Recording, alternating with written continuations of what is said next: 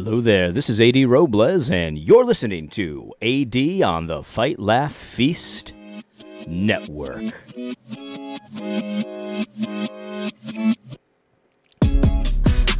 Oh yeah, it's good. It's real good. If you're wondering what I'm drinking, it is a seltzer water, and this flavor is coconut lime. And it is really good. It's got the essence of coconut, the essence of lime, which I'm not really sure what that means, but it is quite tasty. Let's jump right into it today. I hope, by the way, it's Friday. You got one more day to be productive, so I hope God blesses you with extreme productivity today for you and your family.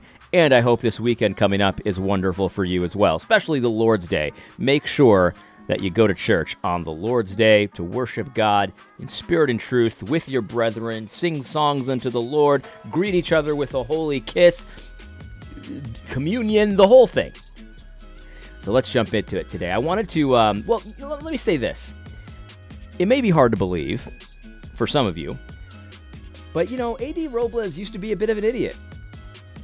I know. It's difficult to accept, I know, but just take it from me. I know myself pretty well. I used to be a huge idiot. Let me give you an example. Back in the day, right when I was converting, actually right before I converted to Christ, I was a libertarian. Now, I'm not saying libertarians are idiots. There's a lot of very smart people that are libertarians, but I was an idiot. That's for sure. And what I used to do is what idiots tend to do is that they paint with a very broad brush in inappropriate situations. Now, if you're painting the side of a house or like a wall or something, yeah, you want the broadest brush possible so that you can do it quickly, you can do it smoothly and stuff like that. But when you're trying to make nuanced cases or things that are more complex, a little complexity, you gotta shrink down the size of the brush. And so, but what I used to do is, when I came to the conclusion that, the TSA, for example, was an immoral institution, the Federal Reserve was an immoral institution, when I came to those conclusions, basically I acted as if everyone who works for these organizations is evil, right? So I'd go to the airport and I'd see the TSA workers, and in my mind, I'd be like, look at these thugs. What a bunch of jerks. I mean, they'll do anything for money. And, there's some sense of that. Obviously, you don't necessarily want to work for an immoral organization, but we got to be honest that as bad as the TSA is, they do provide a service that is necessary. Now, they shouldn't be doing it. It should be private security for each airline, and you should pick the airline that you feel is the most secure, whatever. Like, that's how it should be done. But the job's got to get done, right? We got to have secure flights. We got to have security in some way. And so it's not like they're not pure evil, right? The organization is immoral. It shouldn't exist. We shouldn't be paying for that with taxpayer money. But the people that work there, they're doing a job, and they're doing a job that needs to get done. And so we need to understand that there's some good there too, I guess is what I'm trying to say. And so we don't want to be painting with this huge brush like old AD the idiot, like the way I used to do.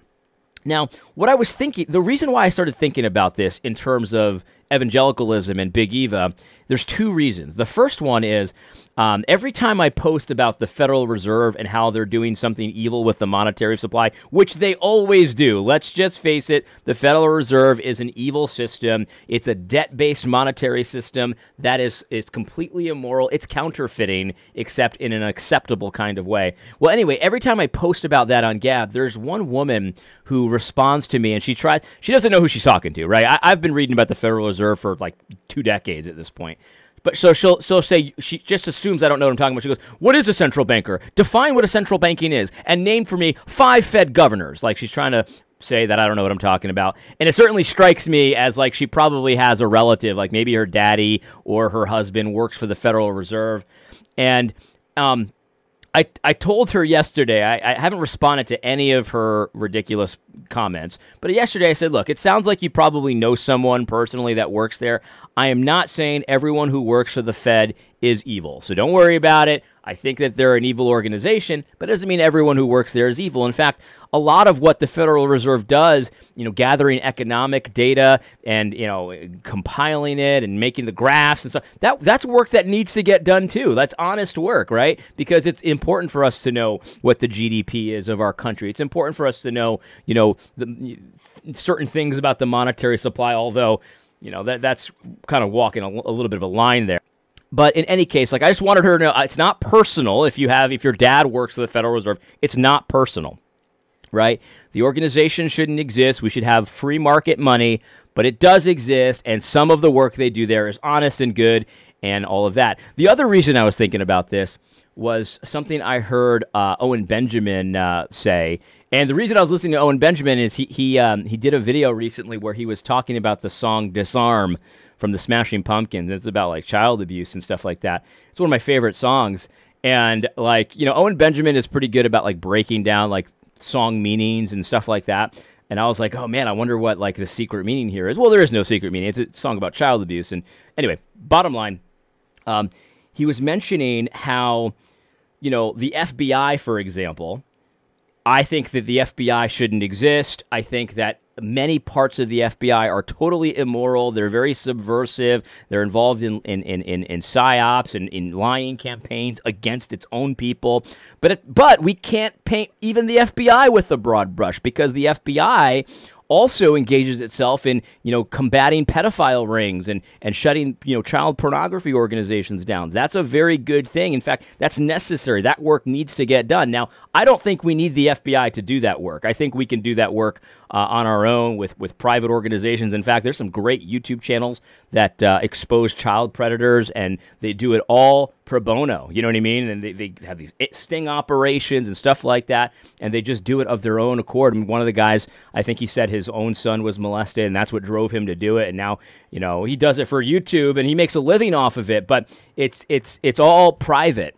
Look, we don't need the FBI to do that part, but we can't say that everyone who works for the FBI is immoral, because it's just simply not the case. So we can't just do what old AD used to do and just paint with this super large brush that you just everyone's an evil bigot, not bigot. What am I even talking about? That my crazy voice is usually people calling each other bigots. So anyway, I want to apply this to Big Eva as well. You know what I mean? Because I go hard against Big Eva, and rightfully so. I mean, there's so much evil that gets done in the name of Christ by some of these big evil leaders.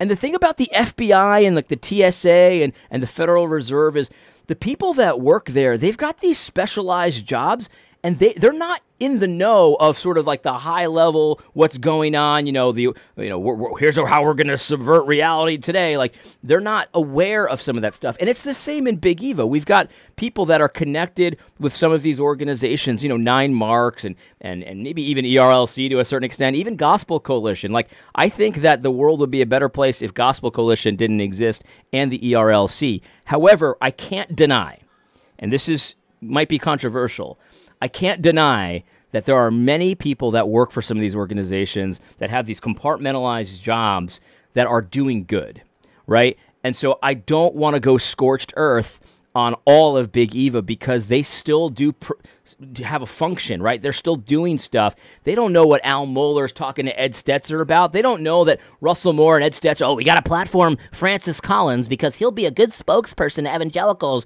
for the Great Reset. Like, we don't know that, a lot of the underlings, and I don't mean that as an insult, the people that have the role players in Big Eva, they just want to honor Christ. You know what I mean? They just want to spread the gospel. And some of them are confused as to what that means, and that's fair. That's fair criticism and all of that. But I don't want to go scorched earth on those people. I want to help those people. I want to help those people to understand some of the subversive stuff that's coming from top down from guys like Ed Stetzer, Russell Moore, Al Mohler, and the like.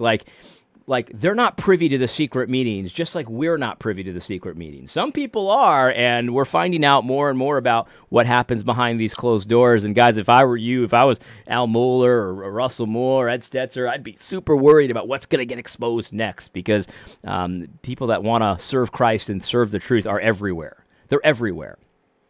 So, we can't just go scorched earth on the whole thing. Yes, it would be better if the solid people that are associated in some way with Gospel Coalition would stop associating with that. It would be better if they would break ranks and start criticizing the leadership in some of these ways. In fact, that's what would be so helpful, I think, if some of these nice guys, sort of winsome people would start breaking ranks. And if they want to do it in a winsome way, then fine, do it in a winsome way. But start criticizing some of the subversion that we've seen, where all of a sudden it's okay to not have church when the government says so, to pretend like the vaccine is the Holy Spirit and it's required for Christians, and masks and all this stupid stuff. Like there's basically no Great Reset agenda item that Ed Stetzer won't try to subvert the church with. And I've got a lot of rage towards Ed Stetzer because he's doing it intentionally, knows what he's doing. But the people that are under him, that like him, and they've been friends in the past, and so they trust him. They don't really. I don't think a lot of these guys know what's really going on, and they're just trying to spread the gospel. And so we can't go scorched earth on these people. I know that's going to be controversial, and I know that you might think I'm a hypocrite because I go hard against Big Eva and Gospel Coalition and ERLC. I'm not saying don't go hard. You can do that. You know what I mean? I'm not saying don't go hard on these people, but recognize that there are people that aren't in the know. It's like the compartmentalized, part of the FBI that fights child predators. They don't know what the critical race theory spreading FBI, the PSYOP FBI organizations or cells are doing. And they're not evil just because these people over here are evil. Like, you see what I'm trying to say? Resist the urge to go scorched earth. Because for all their faults, and I think it's a net negative, like an organization like the Gospel Coalition and ERLC, that's my opinion, it's a net negative. That does not mean that there is no positive. Do you see what I'm saying? Like, some of the work that these organizations do, it has to get done. And we need to start setting up our own kind of parallel systems in the sense that, that work doesn't just get abandoned, doesn't get just thrown by the wayside. We need to start undoing a lot of the confusion that some of these organizations have sown amongst the churches. I mean, and we know how they've done it, right? Because they've basically made, smooth words and winsomeness the sign of ultimate humility and righteousness. And so it really doesn't matter what you're saying. I mean, you could even say something as crazy as, well, it's okay for a pastor to desire, man flesh the way he would desire a woman. As long as he's open about it and says he's celibate, then it's okay for a pastor to just desire sodomy. It's like, whoa, hold on. How has this happened? How has anyone accepted that? That's obviously contrary to Scripture. Well, because what they've said is, well, he's winsome. He's talking smoothly. I mean, we disagree, but he's a brother in the Lord. And the sign of a brother in the Lord to these people has become smooth talking kindly. When in the Bible, we have verse after verse after verse that warns about that exact thing. Watch out for the person who's spreading lies and subversion in the church, but does it with smooth talking. The Bible consistently warns of the heretics that talk smoothly, that talk kindly. Buttery words, but war in their hearts, right? And so we know how this has happened, and so we need to figure out a way to undo a lot of this subversion and stuff that Big Eva has allowed because of, their strange morality, their strange tests of righteousness. We need to figure out a way to undo it, and I don't think that the way to do it is just to go scorched earth on all of it. That's just my opinion, and I hope you found it helpful in some way. Now, the other thing I wanted to talk about today is this trucker thing, right? And the trucker thing, I haven't really commented on it at all up until yesterday. And I saw a video. I don't know who was in the video. It was kind of a strange looking dude, right? And he was saying his concerns about the trucker thing. And I agree with most of them. And basically the part I agree with is the part where he says, I'm sure these people, I don't know if he said this, but here's what I said. I'm sure that a lot of these guys have their hearts in the right place. They want to do what they can to end these mandates and all of the insane COVID policies that's going on up in Canada. They want to do whatever they can to end it. And so their idea is to stop trucking, to take 50,000 trucks off the road, go to Ottawa, shut it down, and eventually the politicians are going to feel the pain enough because the trucks are gone and they can't get work done in Ottawa, whatever, that they'll cave, right? It's an interesting idea. I don't think it's going to work because it's too easily sidestepped. And the video said it was a psyop. I don't know if it's a psyop or not. I'm not saying it's a psyop. It also said something about Elon Musk and his fleet of like robot trucks, which I don't trust at all. But I don't know if that's part of it. What I do know is just the strategy doesn't make sense to me because it's just too easy for the government to just sit on their hands.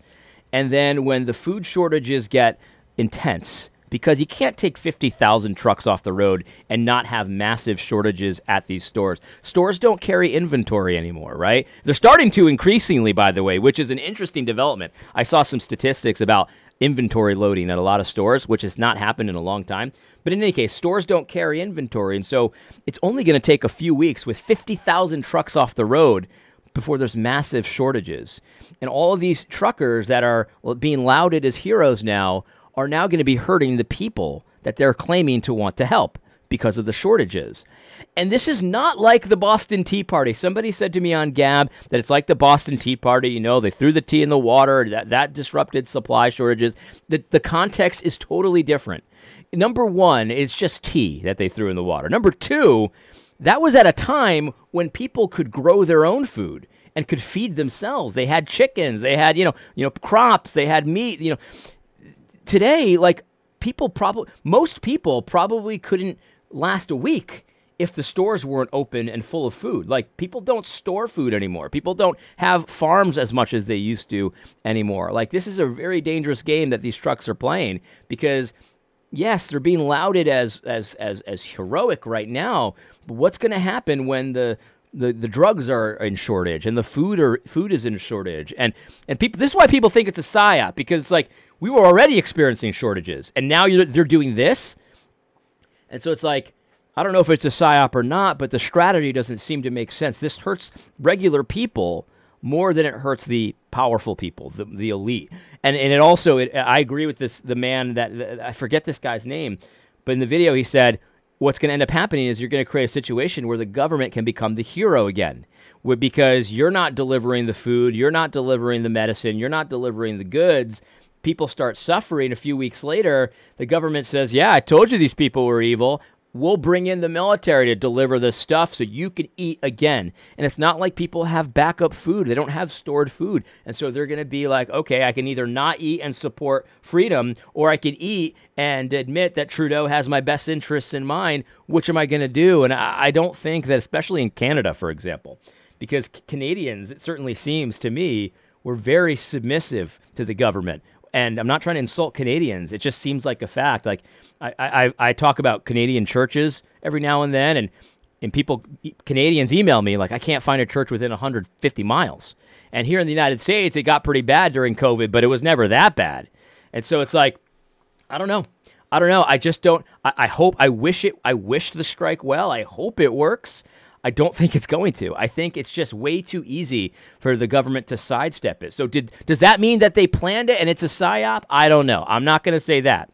But it doesn't seem like a very well thought out strategy, in my opinion. It just simply doesn't. And it hurts the very people that it claims to help more than it hurts the elite. I think that's a problem. And so that's my opinion on the trucker thing. I also watched a few videos about it, or people on the ground and stuff like that. To be honest, it just looks very contrived to me. It kind of stinks like a psyop. I mean, just the way that everyone's so organized and the cops are there and like they let them into this kind of, this is the capital. It'd be like it happening in D.C., right? You have to be let into D.C. in order to occupy it. And so it's like, so it reminds me of January 6th. They were let into the Capitol. That's what happened. And it's like, why did they let us into the Capitol? Because they had a plan. You know what I mean? Did they plan the rally? I don't know. I have no idea, but they definitely planned to let you in and do what you were going to do. Like, it stinks, guys. I think the trucker thing, it stinks. It really stinks. But in any event, but yeah, and then I said on Gab too last night that freedom is not won by theater like this, because even if it's not a psyop and even if it's not totally contrived, what's happening in Ottawa is theater. You know what I mean? It's theater, and maybe it's symbolic. And I'm not saying that symbols aren't important. Symbols are important. They are, but. Freedom is won in between your ears. You got to just say no to these tyrants. When you can either live like a slave or live like a free man, and you should just say no to these mandates and go about your business. Now, that doesn't mean your business isn't going to have to change. Like if you work at one of these places that's insisting a vaccine, you might have to find a different job. You might have to, train yourself to do something different. You might have to scale back on your lifestyle. You might have to move, change states, change houses. Like, I'm not saying it's going to be easy to just go about your business, but it's going to be worth it to go about your business. And it's like, it reminds me of homeschooling, right? A lot of people say, I can't homeschool. And what they really mean is some people really can't homeschool, and those people we ought to help as a church. But what most people mean when they say they can't homeschool is, I'm not willing to reduce my lifestyle the way I would need to in order to homeschool. And it's like, okay, but you can homeschool, you simply don't want to enough. And we need to make those distinctions. You can live like a free man right now. There's a lot of people don't want to enough. That's a big thing that I think we need to come to terms with. We act like everybody wants freedom. Not everybody wants freedom, at least not that badly. Anyway, I hope you found this podcast helpful. God bless. Don't forget to tune in next week on Thursday for AD on the Fight Laugh Feast Network.